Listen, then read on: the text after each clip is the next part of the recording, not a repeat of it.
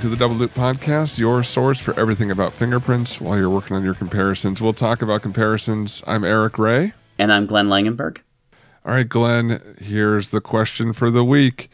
They're back. No, they're great to contribute through patreon.com. That's all of our supporters that have become patrons. Access all the new content we have. A new video just went up for us where you and I work through a couple challenging comparisons over the next couple weeks. So hope new patrons will go to patreon.com/Double Loop Podcast and check that out. All right, what do you got for me? It was supposed to be They're Here, isn't it? From Poltergeist? I was actually going for Frosted Flakes. Sorry. Wow. I was going with the there. Like I was trying to do the they're great. Right. Yeah. Okay. Right. Where Poltergeist was more of the there. They're yeah. here. But then in the sequel they do the they're back. They're back, right? Yeah. Okay. The sequels kind of went downhill. Oh, no doubt. That's what happens when you don't have Steven Spielberg attached to it. Or Tobe Hooper. Wow, good call. All right, enough on that. I got one for you. Yes. It's a beautiful day in... the neighborhood. Close. And you did the Mandela effect, but we'll come back to that. No, I meant it's a beautiful day when we get new Patreon subscribers, and we appreciate that. Yeah, there is a Mandela effect on It's a Beautiful Day in the Neighborhood, which is what most people remember it to be. In the neighborhood. No, you have to. I challenge you to go and listen to the lyrics sometime. It's a beautiful day in this neighborhood. Oh. But if you ask most people, they will remember it as in the neighborhood, and they will swear to you that it's in the neighborhood, but it's in this neighborhood. I wouldn't quite put it in the Mandela effect, just to be pedantic here, but more in the Luke, I am your father, right? But that is a Mandela effect. Well, but part of it is when you quote a line. The real quote doesn't always fit into the conversation. But if you say, Luke, I am your father, then, okay, that fits into the conversation. You know what the reference is. But if you use the actual quote, which I believe is, no, I am your father. That's correct. It doesn't really fit in, it's hard to make that fit in the conversation. It sounds a little out of place. So people start to, change it a little bit to make it fit, and then you end up hearing the quote more than you've seen the movie. And yeah. I see. Well, I will write all of these people on the internet right now and tell them that this is not the Mandela effect. So says Eric. Just another theory I've read on the internet when it comes to movie quotes and all those. There's so many of examples of that. Play it again, Sam. Never uttered in Casablanca, or all these other things where it's in the zeitgeist but never happened. Right. It's because it has to change slightly to become a quote. Anyway. Okay. It's enough of Glenn and Eric at the movies. We have every couple months we do a little mini Glenn and Eric at the movies where we get off track. Well, want to mention a couple things to all the listeners. First, to wrap up our little discussion here about Patreon. A big thanks to Thomas. He was previously a patron, subscribed on patreon.com, but he upped his pledge every month, and wanted to give a big thank you for doing that. Hey, thanks, Thomas. And because we really appreciate it. Just for all the listeners out there, this is me and Glenn for the past 5.5 years, just setting aside time, talking over the phone into our little microphones, and then editing it all together and uploading it for you guys to listen to. We've recently got more into the advertising realm, but we also are asking you guys to help support the show with whatever contribution you see fit to help keep us going and get better equipment, get better to continue on with the hosting of everything, and to provide additional content. So thank you to Thomas and everybody else who is a Patreon subscriber, and everybody else out there who is considering signing up for just $1 or so. Thank you so much for that. The next thing to mention is Glenn and I, we're global now. We're like YouTube superstars now, kind of, sort of. Well, not really, but we had a fun little adventure yesterday on YouTube. Glenn, give them a little rundown of what we participated in. So we were asked and invited on a YouTube channel, someone who does live streaming. And Eric, I think you can probably get the whole correct spelling, or correct me if I'm wrong here, but it's Perplexed QT, and that's PURPLEXED, Perplexed Q, capital QT, Perplexed QT, correct? So yes, and if you just type that into your Google, then that should bring up her YouTube channel, if not also Facebook and other things that she's on. And that's all hosted by Laura Keck. I believe that's Keck. And she's done a lot of videos over the past 2-3 years, focusing on a lot of true crime kind of stuff, but a lot of her focus on her channel is on the Making a Murderer case. And that's why she asked us on to be interviewed. Yeah, she came across our podcast and listened to all 4 episodes several times, took lots of notes, and had lots of questions. Now, she adamantly believes that Steven Avery is innocent and essentially has concerns with all the evidence in the case. But we answered her questions and went through it, and what we came away, for sure, was she was very polite, very respectful. We had a nice, healthy debate. It was interesting talking to, again, a non-scientist, but she had sort of a scientific view on some things, and she was certainly more informed than the average person on things like DNA and fingerprints, but had lots of great layperson questions too, and was surprised at some of our answers. That, again, we always see this with jurors and lay people. They don't know the science or what is normal in forensic science. Their experience is only through TVs and movies, which sometimes make the uncommon seem common, or the impossible seem likely, and they don't necessarily give the viewer a reasonable expectation of how forensic science and how these things work. And so Eric and I tapped into a lot of our experience. I referred a lot to my crime scene and bloodstain pattern background, and obviously our experience as fingerprint examiners to really help answer her questions. I don't think we necessarily convinced her that, our view, but it was a really good, healthy debate. We appreciated the questions. There were lots of people watching at the same time and asking questions while we were on, and they're going by so fast because she has a lot of people following her. I mean, there were a lot of people watching, and there were just so many questions that we couldn't get to most of them. We tried to catch them as they went by on the live chat. That's what the kids call it when those questions go by like that, Glenn.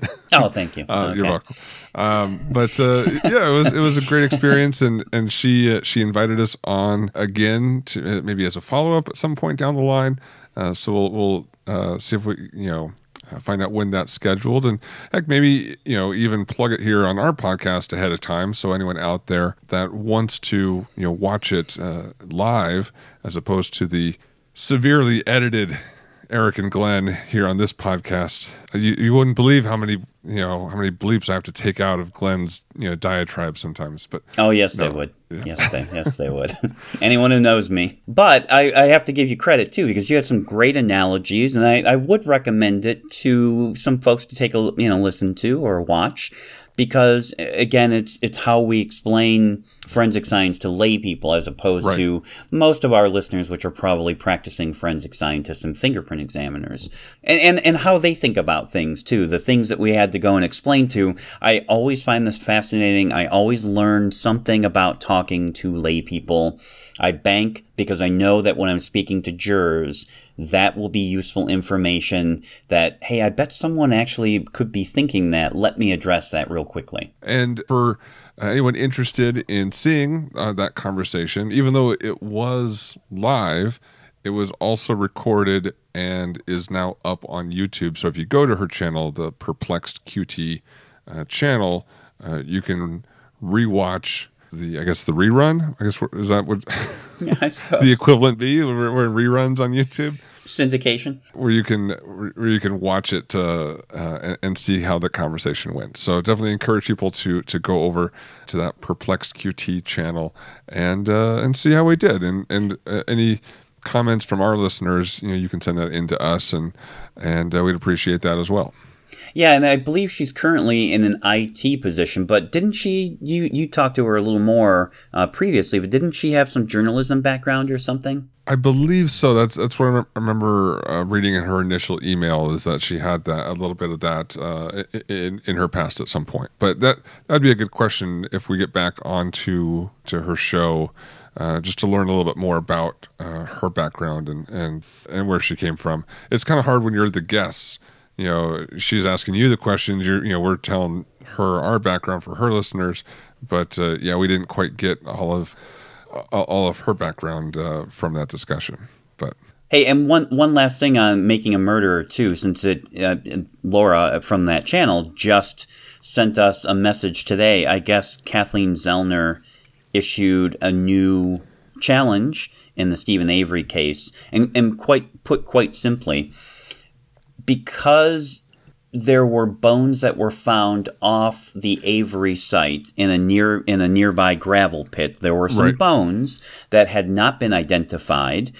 It was possible that they were human, but they didn't go through they weren't identified as Teresa's, and I don't think they did examinations on them, like full exams.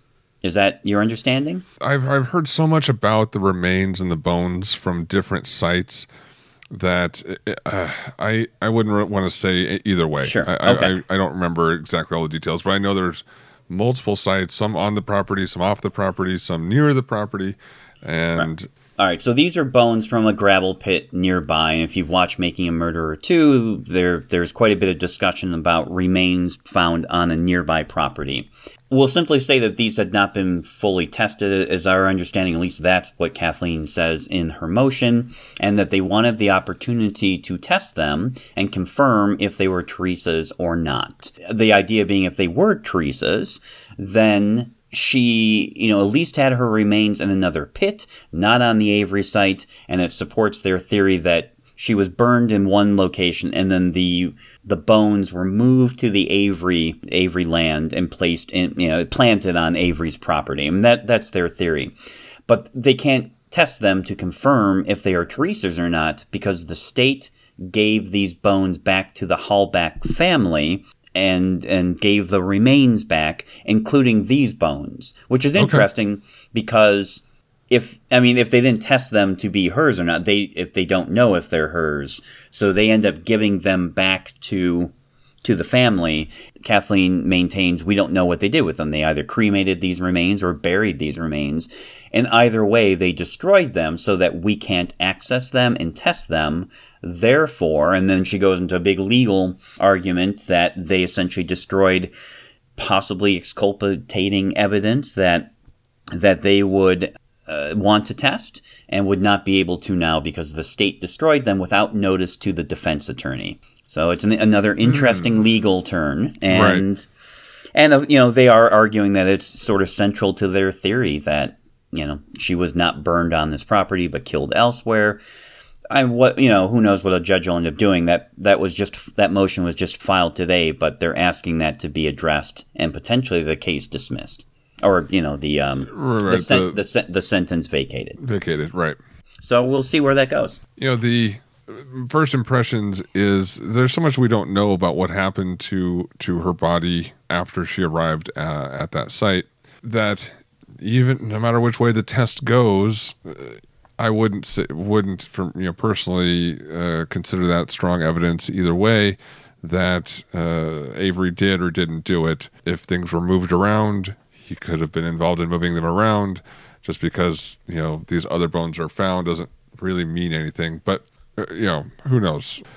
It would definitely go against the prosecution's theory, but the prosecution's theory could be of how it all happened could be slightly wrong with him still being guilty. And that was a big part of the discussion that we had yesterday with Laura.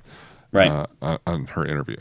All right. So the next thing I want to mention is an email or a series of emails that we got in from a listener, fingerprint examiner, that had some questions about ANAB requirements for accreditation. And specifically, this gets to, and if you guys remember, a little over a year ago, we did a few episodes on accreditation. So let's cast our minds back to that with this little phrase, AR 3125 7.8.1.2.2b. It just brings it all back, just the series of numbers and letters. Anyway, the question was about, how are latent print labs, how are units, examiners dealing with this? And let me just do a little read off of what it says here. So there shall be a procedure for reporting results that, and skip to B, requires qualifying the significance of associations in the report, whether by a statistic or a qualitative statement.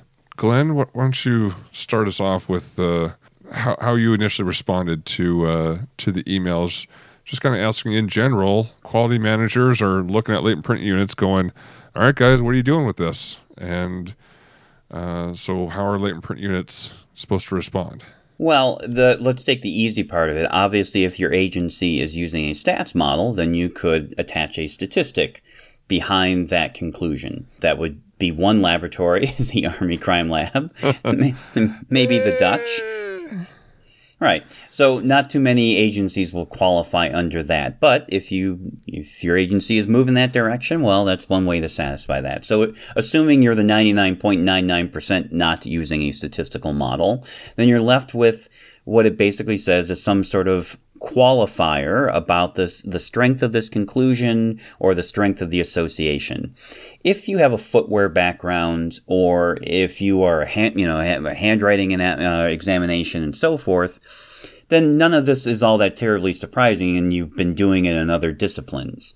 Anyone who's done footwear examinations knows that when they give their conclusions, they have essentially various levels of strength of the association and describe what that association means, whether or not we're talking about class characteristics, some individual characteristics, sufficient individual characteristics to reach a positive identification, whatever that might be. You need to qualify and express and describe the strength of that association. And Eric, I'm sure we'll get into this.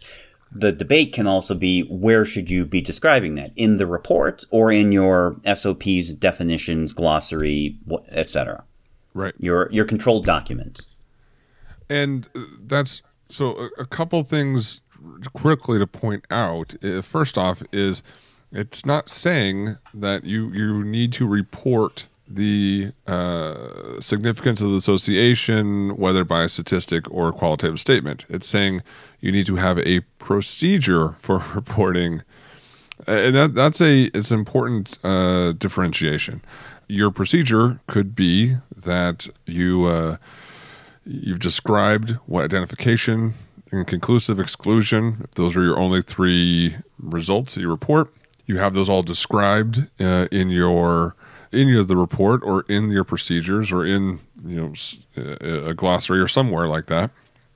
And that is your procedure of how you describe in a qualitative way the significance of those results.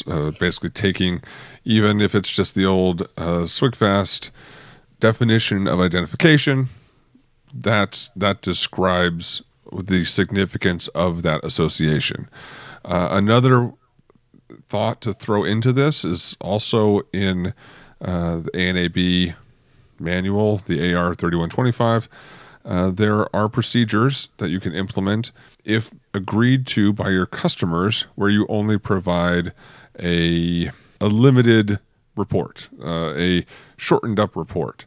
So if your customers don't really care to get the full 3-page definition of all your conclusions with every report, you can have an agreement with them saying, we understand that this is what all this means.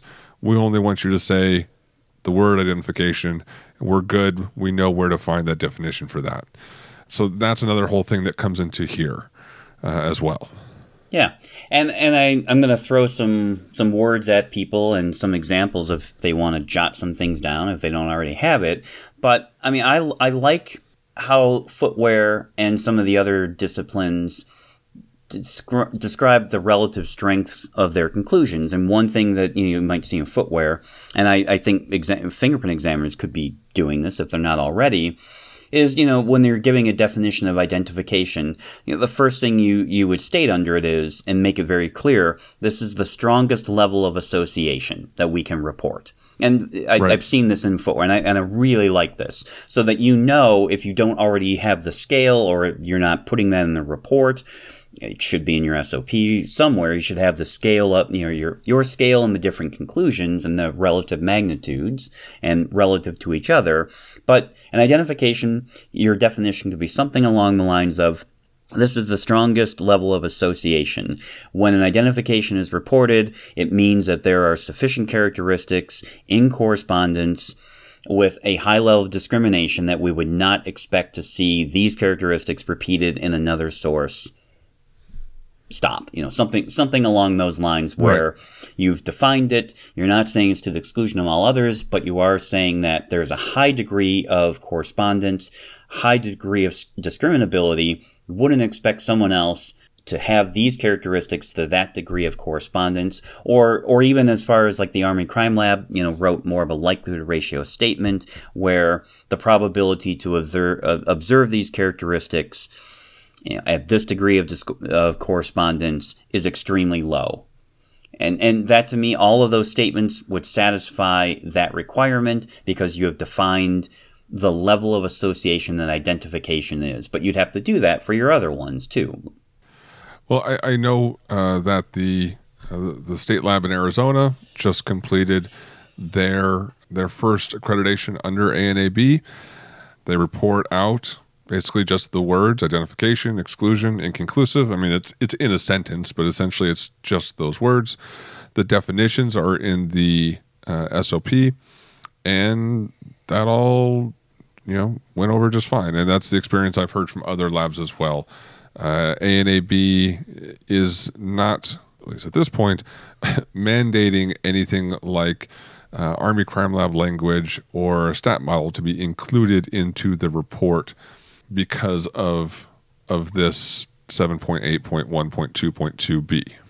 Now, one of the other responses that you sent back in this email chain is something I've seen, because I've seen some of your reports here recently, Glenn, and I like how you've combined the stat model language and the traditional identification language. So I was wondering if you could read off your, just the overview of how you phrase that now. Sure. I don't have it in front of me, so I'll do my best to read it out. I'll read it off from what I remember from memory. Correct me if I'm wrong. Okay. But I remember starting this conversation with, and I mean this strongly, and I know you just said a few minutes ago that, according to the requirement, they don't have to put this in the report, especially if they have an agreement with the customer. I am a huge fan of putting these things in the report because I do feel that a massive mistake that we make as forensic scientists, especially if we are allegedly neutral in all of this, working for the crime lab, is the idea that the police officer who submitted the evidence is essentially the client. I realize that by definition of accreditation that is what we mean, but they are unfortunately not the end user, and the end user includes attorneys, judges, potentially jurors, and this is sometimes forgotten, the defendant himself or herself, yes, who may want to read the report and the evidence laid against them. I don't know if have I told this story before, Eric, that I sent out a report once and I got a message back a couple of days later from the defense attorney saying, well, the client wanted to thank you for that report. He thought it was very detailed and now understands the evidence. And I went, well, that's weird. I identified him. I agreed with the local examiner. We made several IDs to him. And the defense attorney corrected me and said, no. He understands that. But now, after reading your report, he understands the weight of the evidence that the state has against him and the seriousness of this, how clear their case is, and how basically if he goes to trial, he's going to lose. And now he can make a better decision about his future and take this deal that's been offered to him. And I had never thought about evidence that way. That sometimes the end user is actually the person who's being charged with this crime. Never occurred to me. And it was... Yeah, that's a really good point. It really made me think differently about who is going to read these reports. So I hate that we get all caught up in the, well, we're going to keep it quick for the cop because the cop just cares if it's an identification or not. I totally get it. I did that for years, and I understand in the crime lab that's how it works. It's unfortunate because they're not the only end user. So I'm a huge proponent of putting as much detail as possible in the report, including definitions, a scale of conclusions, and so forth. And that's why, again, what I wanted you to read this out is because I really do like how you've set this out and phrased this. My comment before about how ANAB isn't making anyone go to this level was more just notification to people out there of if this is some way that you want to move and have language like this in your lab, that'd be great. But that is your choice, and not you don't need to climb Mount Everest in the month coming up before the ANAB audit. Consider this. They're not going to make you do it. If you want to do it, make sure you put it in with thought and with preparation, and not just because you think that someone's going to make you do it. All right, so now back to your question about how I'm reporting currently. So what I do is during my comparison, first of all, my reports are pretty detailed, so I break out my analysis, my comparison, my evaluation. In my analysis, I do my gyro and make assessments about the value of the latent print. And then when I get to the comparison stage, I then see if there's correspondence to any of the exemplars I was presented with. I don't in the comparison part of the report say anything about identification or not, because that's a conclusion in the evaluation phase. What I do is I look at the corresponding features, see how many, how discriminating they are, how clear they are, and then I will make some assessment about the weight of the evidence for the competing propositions. The two propositions being that the first hypothesis, this person is the source of the latent print, and the second is that they are not the source of the latent print. And I do a qualitative verbal likelihood ratio. And I look at the weight of the evidence. And is this extremely strong support for same source? Is this strong support for same source? Is this moderate support for same source, or weak support for same source? And then the same scale on the other side for different sources: weak, moderate, strong, and extremely strong.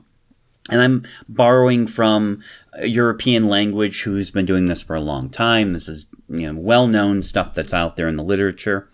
And I report that. And that four level scale is in my report, and it's clear that extremely strong support is the highest, weakest is the lowest, and so on. And then after I've declared my support, the strength of that association, those corresponding features, the weight of the evidence, then I make a decision. And in that formal decision phase, I look at the weight of the evidence and potentially other things too. Was this an APHIS case? Is there an adjacent latent print next to it that stands alone that I identified and it appears to be in simultaneity? There are a number of things I could consider, but I make a decision to report a conclusion, and at the moment using identification, inconclusive with features in agreement, purely inconclusive with features in disagreement but not enough to exclude, and then an exclusion, and then also incomplete, a nod to Alice Maceo White, who uses incomplete when she needs additional exemplars as opposed to inconclusive, which I like that distinction. It's an incomplete exam, I need additional exemplars. And this then allows me to give a conclusion which is associated with a qualitative weight of evidence, which is my extremely strong support or strong support. And just for the listeners, if anybody still cares and is still listening at this point, if it's an extremely strong support for same source, it's probably going to be an identification.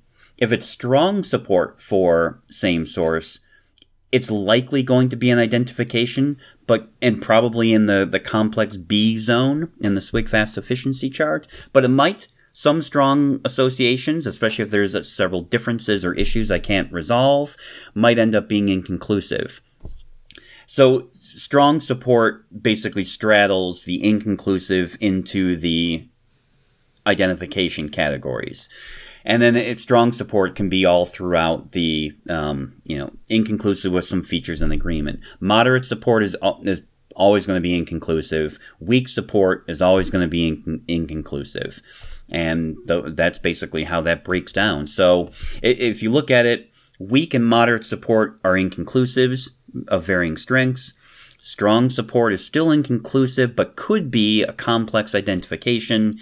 Extremely strong support is going to be a non-complex identification. So that's how that breaks down. And then the third part, which I think you were hoping that I would discuss too, Eric, is that since now I've had access to Christophe Champeau's statistical model in Switzerland, not in every case, but most cases, I'm running latent prints through the model, getting a statistic and reporting that as well as additional support for my conclusion.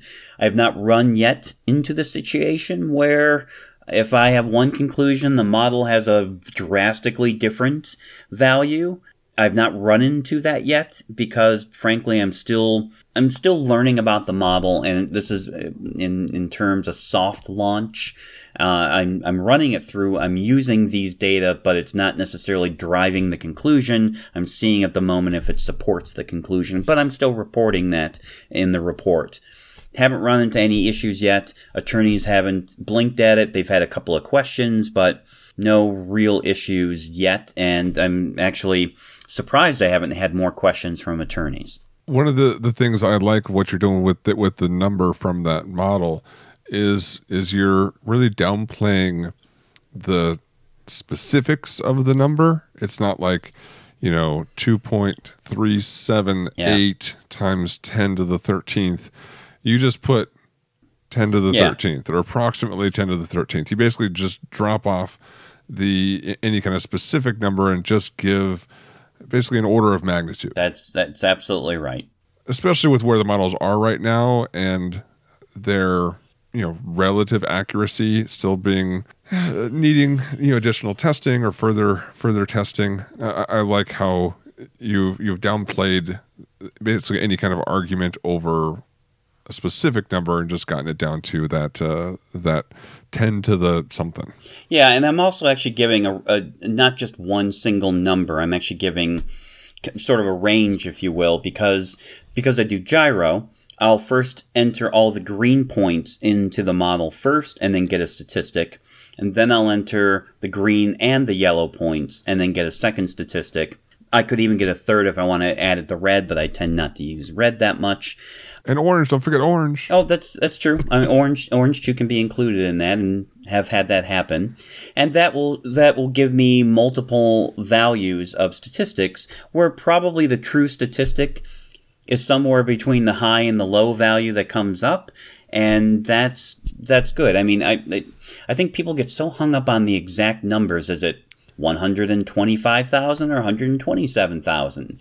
I don't think these things really matter that much. Orders of magnitude are fine. And then seeing that there's some variability in a range of numbers, I think could be helpful. So it's just been my approach to it. I am still foraging around in the dark a little bit. And in fact, just starting some validation testing for the model, some internal validation testing for my company, and getting a better sense of how this model works.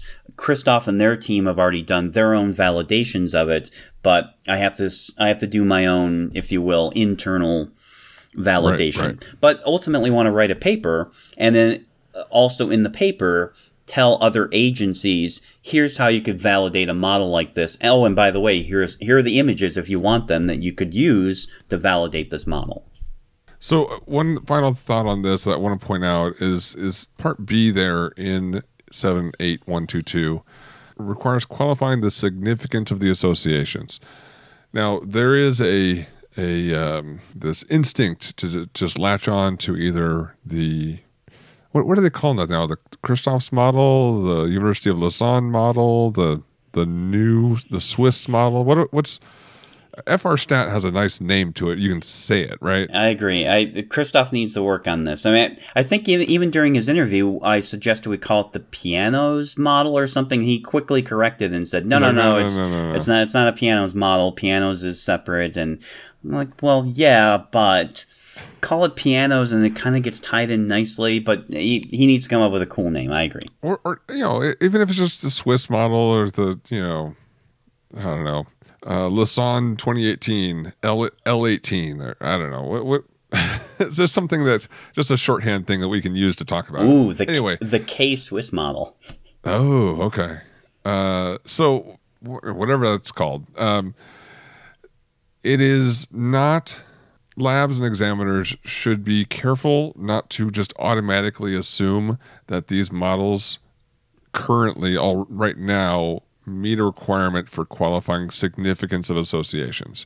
There's been limited tests on them, but that doesn't necessarily mean that they are ready to be put forward as a way to measure significance of association. I would say the Swiss model is a little bit further along because it measures both halves of what we do when we compare and examine and identify, while the FR-Stat only does half of it. And referred back to older episodes to for those details. But just not saying there's anything wrong with them, but don't just jump to that conclusion that these models automatically have already gotten to this point. Oh well, and let's go a step further. Every agency will need to not only validate the model, but probably get additional training for reporting and testimony. So nobody should be jumping the gun on this unless they are prepared to testify, report appropriately, and understand a little bit more about how these things work. And you can keep listening to the Double Loop podcast for learning everything you want to know about these models over the next... How many years are we going to keep doing this, Glenn? We've already been in 5.5. You think we can make 10? Ooh, that's a challenge. And that's a challenge. All right. Speaking of which, how about reading something off from one of our sponsors? That's a great idea. That'll keep us going. Absolutely. Big thanks to this week's sponsor. Go Evidence Forensic Laboratories is a full-service, independent forensic lab that specializes in the development of latent fingerprint evidence. They serve law enforcement, private parties, corporations, private eyes, prosecutors, and defense cases. Go Evidence is committed to providing the highest standards of excellence with the most advanced technology available in the industry. Their experienced staff is ready to work with you on any criminal or civil investigation. And they are your direct source to vacuum metal deposition technology. They can process your cold case evidence with VMD. They provide sales, service, training. Brian and Scott are very passionate about this technology, and they always enjoy the chance to talk about the capabilities of this amazing system that most labs don't have the benefit of having in-house. They can offer tips on the systems, the consumables, maximizing the process. Standard turnaround times on most cases is only 2 weeks, and consultations are free. So if you want to join the many, many agencies that have utilized their expertise, head over to goevidence.com. I've used them. They're great. And we had them on an episode as well. Do you remember what episode, Eric? We mentioned it before. I don't have it offhand. Somewhere in the hundreds. But just do a Google search. Double Loop Podcast, Brian Orr interview. There it is. Let Google do the work for you. Okay. Anyway, thanks again to Go Evidence for sponsoring this episode. All right, Glenn, let's move into the second half of the podcast of this episode. We're going to talk about an article. Big surprise. But it's a fairly short article, so that's why we spent the first half talking about other miscellaneous stuff. It's been a while since we've had a Podge episode. But this is an article, Journal of Forensic Science and Criminology. This is by Adias, Heifetz, and Ben Shimon, and it's called Latent Fingerprints of Insufficient Value Can Be Used as an Investigative Lead. Right. And in fact, one of the key authors of this, or the first author, Atius, I hope we're pronouncing his name right, Sorry. You may be familiar with one of his previous publications, which I'm a huge fan of, which goes back to 1995, and I think it was published in the Canadian Journal of Identification. And it was called the Israeli Print. And it was an article that was, in my view, really the first published close non-match coming from an APHIS system. And it had 7 corresponding features. And their thesis was basically, look, we're a small country here in Israel. Right. We, searched this latent print in an APHIS database, and we found 7 corresponding features, 7 matching features. And we know that many countries have an 8-point soft standard. Maybe we should have a dialogue about how many features you can have matching from 2 different people, and take a look at that. And unfortunately, the response in a couple of journals later from many radiologists, and some fairly famous and well-known ones, we won't call names out right now, but you'd know the names if you heard them, essentially said, this isn't even close. That if you call this close, then you don't practice radiology and you really don't know what you're talking about. And I know for a fact that the Israeli print is actually on the wall at the Canadian Police College as a very good example of the use of level 3 detail, so you don't make any erroneous identification. So anyway, that's where I know this author from, and he's published many different articles over the years. That is ringing some bells way back in training days. I remember reading something about it and looking at that print and seeing those arguments about radiology and all that. I'd love to see it again, because I don't think I've seen that print in like 10 plus years. So yeah. I want to look that one up here again. Yeah, John and I use it in our exclusion class, so got it. We see it quite often. Right. What I'm going to do here, let me just read off kind of the intro paragraph, kind of give you an idea of what this article is talking about. Like I said, it's a fairly short article, but this will get you the gist of where it's going. So it starts with the background. In March of 2012, a group of young teenagers began a violent fight by using knives and guns. One of them was badly injured and the others escaped. Police arrived at the scene, collected evidence such as a knife, a cigarette box, and several beer bottles. By using superglue fuming, they found 3 latent prints on the cigarette box. And this case of attempted murder was placed on a fingerprint examiner's desk. Analysis led the examiner to evaluate 2 fingerprints as having value for identification and 1 as insufficient. From a list of 15 candidates displayed by APHIS, 1 person was notated as a potential source. However, only 6 or 7 minutiae were found in agreement with no contradictions, as presented in Figure 1. And they show a picture here in the paper of what that print looks like. And I'll probably put that up as the cover photo for this episode. So these fingerprints were shown to an expert for examination, but he also could not reach a conclusion. 2 other experts independently were asked to look at the print, and after marking several minutiae, but not enough to positively identify the suspect, the 3 experts could not reach a conclusion. At this stage, they inquired what other information was out there about this suspect. It was discovered that a DNA profile from the scene matched the same suspect, and also discovered his name was identified on a list of possible suspects provided by the investigation unit. So the question of the article is, given the contextual information in this case in the form of a combination of other evidence, what should the fingerprint experts do? Should they declare a hit? And so the reason I read that all out, because I think it encompasses all sorts of things that go into this. It's from an APHIS search. There's only 6 or 7 points.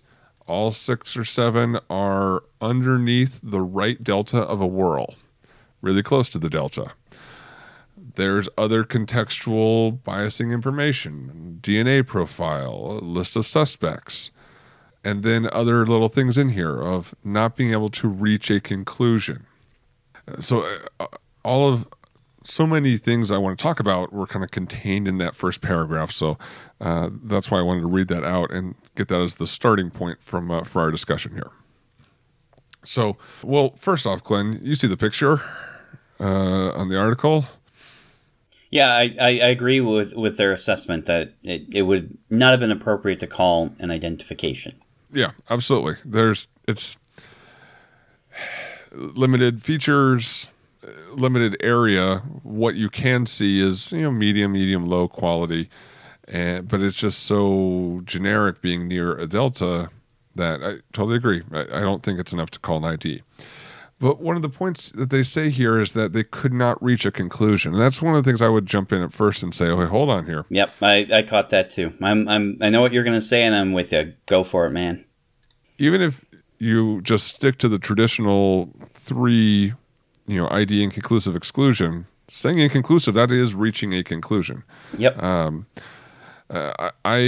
I would definitely consider. I mean, I haven't spent as much time as obviously they did at looking at originally, but I would definitely consider the support for common source. Yep. / could not exclude / inconclusive with similarities. Whatever language, hopefully something settles out, which it looks like it's going to be support for common source, or support for same source from OSAC, but. Yeah, and this would have been moderate support in my scheme of things I just talked about previously. This would have been moderate at best, at best. And yeah, absolutely. And then with that, possibly as the final conclusion being support for same source. And I think it's an important thing to note is that is a conclusion. Just because you could not reach the identification conclusion doesn't mean you can't reach a conclusion. Right, and that has value, especially if you say there was moderate support for same source. This was inconclusive in that there were insufficient individual characteristics to make an or to affect an identification, but there were still corresponding features. That is a valid conclusion and a useful conclusion. Absolutely. Next thing here is just the wording that they use. Should they declare a quote hit? I think it's also important to distinguish between the APHIS system and how that works, limitations that you have in using that system versus the conclusion that you report out to your customer. I think it would be appropriate to mark this as a hit in APHIS, meaning I don't need to, I'm seeing, even though it's moderate support, I'm going to report maybe just support for common source or same source, inconclusive. It's still the hit term in APHIS doesn't quite fit into the categories new or old that we have for reporting conclusions. So you would mean hit to be equal to identification, right? I mean, that's what we're saying here. No, that hit, marking a hit in APHIS is different from identification. It can be, depending on how your policies, your protocols are written. Marking a hit in APHIS is maybe because your APHIS system doesn't have an option for inconclusive. You have to say yes or no. So you may just say, well, yes, and that may be because you may not want it continually searched on the back end. I see. It's definitely something to think about before it comes up as an issue. Is when I say hit in APHIS, or whatever the term is that your APHIS has, what does that mean in relation to the system versus what your conclusion that goes into your notes and report? What does that mean? Since the wording may not completely 100% overlap, there may be situations where you mark it as a hit or a no hit. Okay. To move it through the system as opposed to that being like the actual result that you're reporting. Right. Just for an example, with our state system in Arizona right now, if you mark you have ident, non-ident, and inconclusive, if I remember correctly. And if you pick inconclusive, it won't go away. It still sits there and waits for you to give either ident or non-ident as a final answer. So I think we're in agreement. Something should be reported here. It's just now you're introducing a name into the report that wasn't there before. And we're not saying it's an identification. And I'm going to give a little shout out to San Diego. This would be San Diego County, who has a little bit of experience with this. They gave a presentation maybe 4 or 5 years ago at the IAI, going back a few years, about reporting out these kinds of things from APHIS as potentially investigative leads, and some of their concerns about how that would play out. I'll bring up some more stuff a little bit later. But I think they did it in 3 or 4 cases that they talked about, and then they followed up sometime later to see, how the case panned out.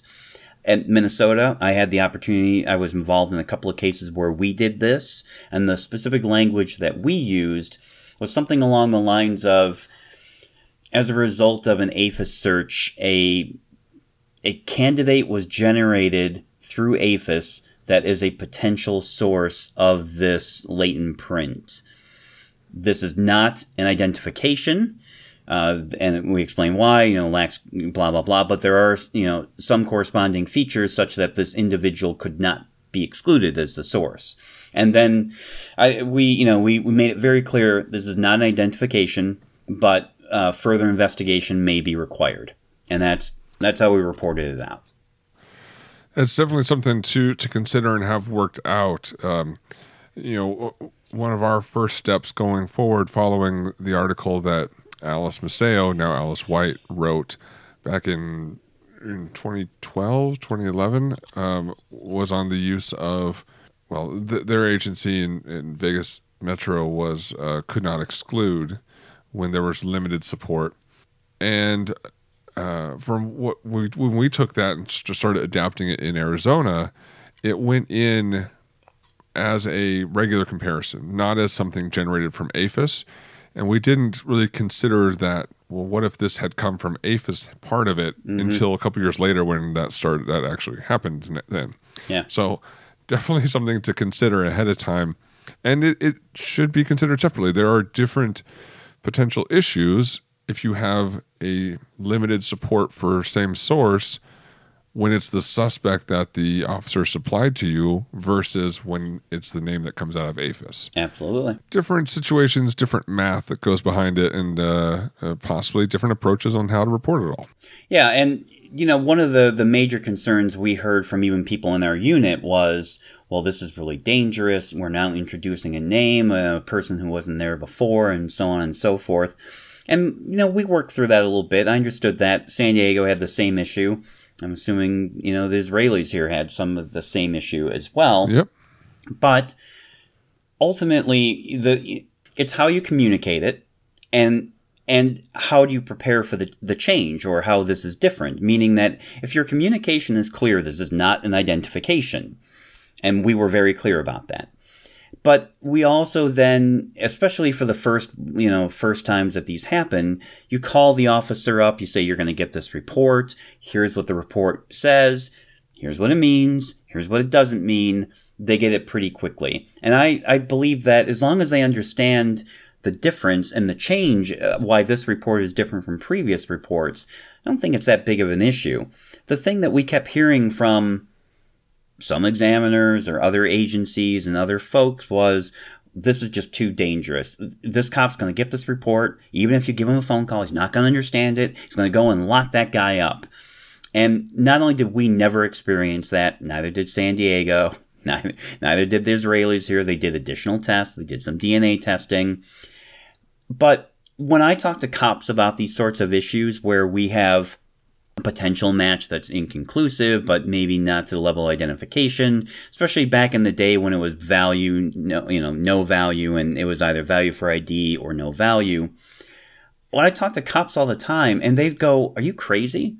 My job as an investigator is to investigate. I don't just go get your report, even if it's a DNA hit. I don't just go and lock the guy up. I do my investigation. I'm constantly following up leads that don't go anywhere just because the lab has it. He said, the one cop said, even when you send me a report that says an identification, I don't just go off of that. I then continue to do my investigation, collect evidence, and do my job. I'm a good investigator. I just don't take the report and just blindly go and arrest people." And I went, well, that makes sense. Good investigators, and I'm qualifying this with good investigators, are used to following up on plenty of leads that don't go anywhere. And now with DNA mixtures, when you run DNA mixtures through databases, they will easily get 10 to 20 people on a list. They will do their due diligence and go through that list and look at alibis, were they in jail at the time of the crime, and so forth. So I think us assuming that cops are too dumb and too irresponsible to handle this kind of information is inappropriate for us to make those sorts of decisions. I don't think that we should be doing that for the cops. I think we should be reporting this kind of information responsibly, carefully, but reporting it nonetheless.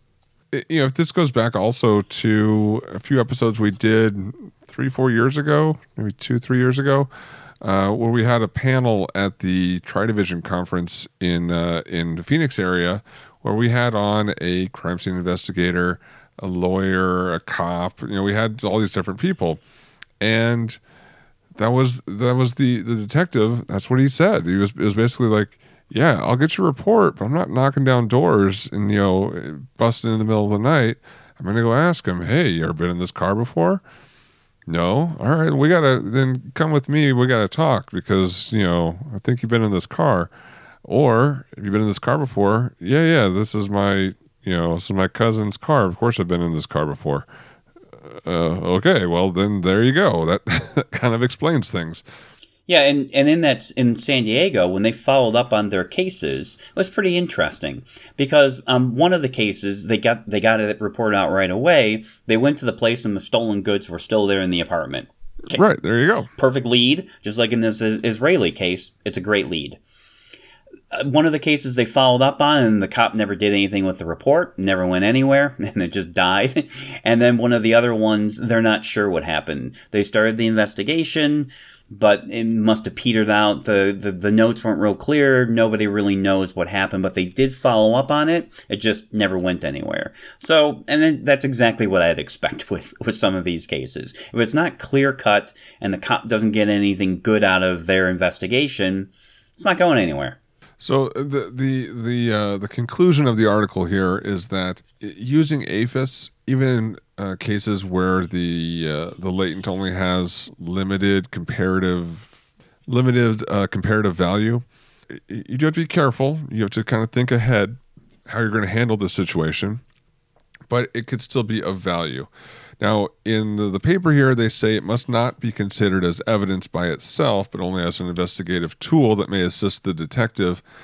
And I'd maybe tweak that language a little bit to say, because I do think it is evidence and can be considered as evidence by itself. It's just, no one should be convicted solely on that. Right. It's just, it's like back in the old blood typing days of ABO. Okay, yeah, the profile matched up, and the evidence is type A blood. The suspect has type A blood. All right, let's go talk to him further. That is still evidence. Yes, it's not going to be used by itself to convict somebody. I think it can still be considered as evidence.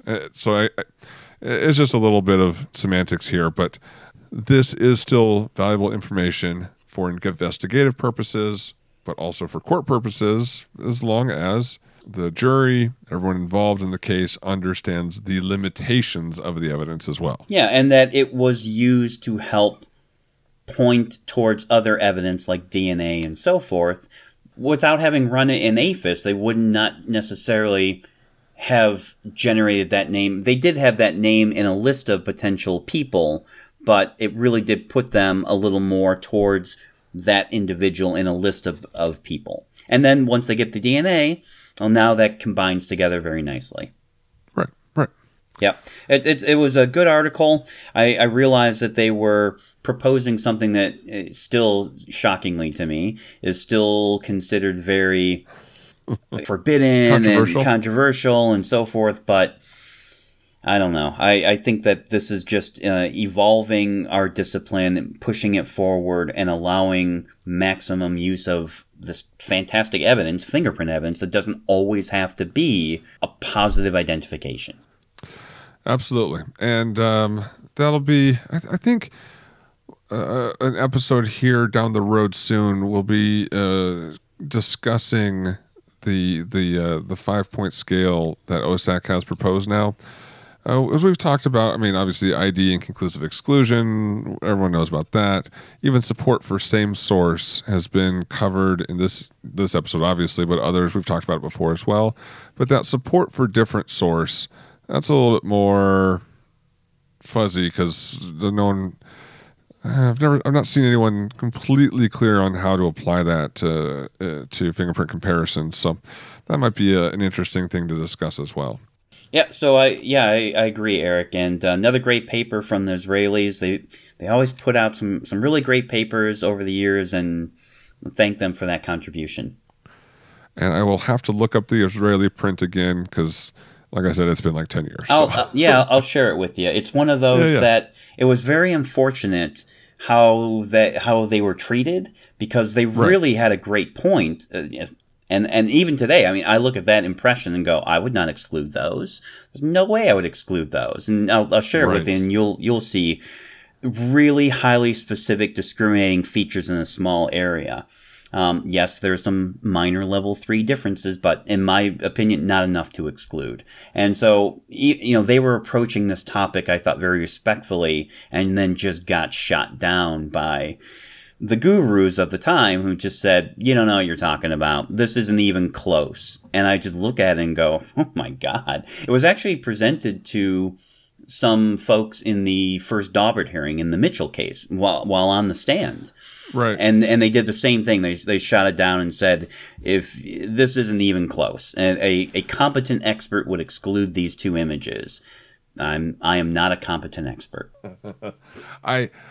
This is also, but keep in mind, this is in the pre-black box days, where we didn't understand at the time how bad we were with exclusions, and that I think was the real game changer that moved people forward from, I don't know, look at all these third level differences you can exclude to, okay, hold on a second here, let's be a little bit more careful and judicious, and not throwing around that exclusion term so willy-nilly. Good point. So for people out there, especially if you're in the Southeast, or if you're just someone who wants to spend some time in April in Hollywood, Florida, I encourage you to go to rayforensics.com, click on the training tab, and then there's information there on training I'm going to be offering in, like I said, in April, the week of April 8th. In first half of the week is going to be exclusionology, research, and exercises. It's a new formation of that exclusionology class, and very much looking forward to introducing that to examiners out there. The last 2 days of the week is Gyro in Photoshop, and it's going to be a brand new class. Really excited of bringing these Gyro tools to examiners, making it easier, faster, more efficient for you to do more examination than you've ever done before in less time. And can't wait to do that. So if you have the time, the resources, and the approval from management to attend, head rayforensics.com for more information, and I'll see you there. Yeah, and I'd just like to let the listeners know, maybe next episode we'll be announcing this new testimony class. If this is the time of year where you put in for your budget, and you want something new, it's going to be new and exciting. This will be a testimony class with an actual defense attorney who's very knowledgeable about fingerprint issues. That's going to be likely in September of this year. So give yourself plenty enough time to prepare and get squared away for that. And hopefully we'll announce the location and dates in the next episode or so. Other than that, we've got classes through Ron Smith & Associates, April 8th through the 12th in Jersey, April 29th through May 3rd in Baton Rouge. And then also I'll be teaching in Switzerland. If you're interested for some European courses, go to Europe. I'm speaking mainly to our international listeners probably. That's going to be May 13th through the 24th, 2 different weeks of instruction over there. And then, one more. I guess we have also added a new class in the Dulles, Virginia area, and that will be July 22 through the 26th. Busy year coming up, but that's good. Love it. Loving it. Good to be busy. Good to be busy. I do want to mention, I just remembered that time, if for some sad reason you are not able to go to Switzerland for Glenn's class, I am doing another exclusionology class. I haven't picked the exact week yet, but I will let you guys know here as soon as possible once that exact week falls out. But right around the same time in mid-May in Idaho. So Idaho's nice, you know. Idaho's great. It's beautiful. I love my grandma grew up in Idaho, so I've always that's where my roots, my potato roots are. So be glad to head back there.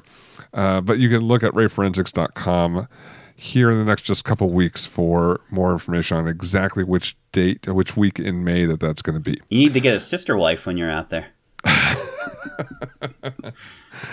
Hey, Arizona's got their own share of. That's true. That's northern Arizona, that though. Going on too.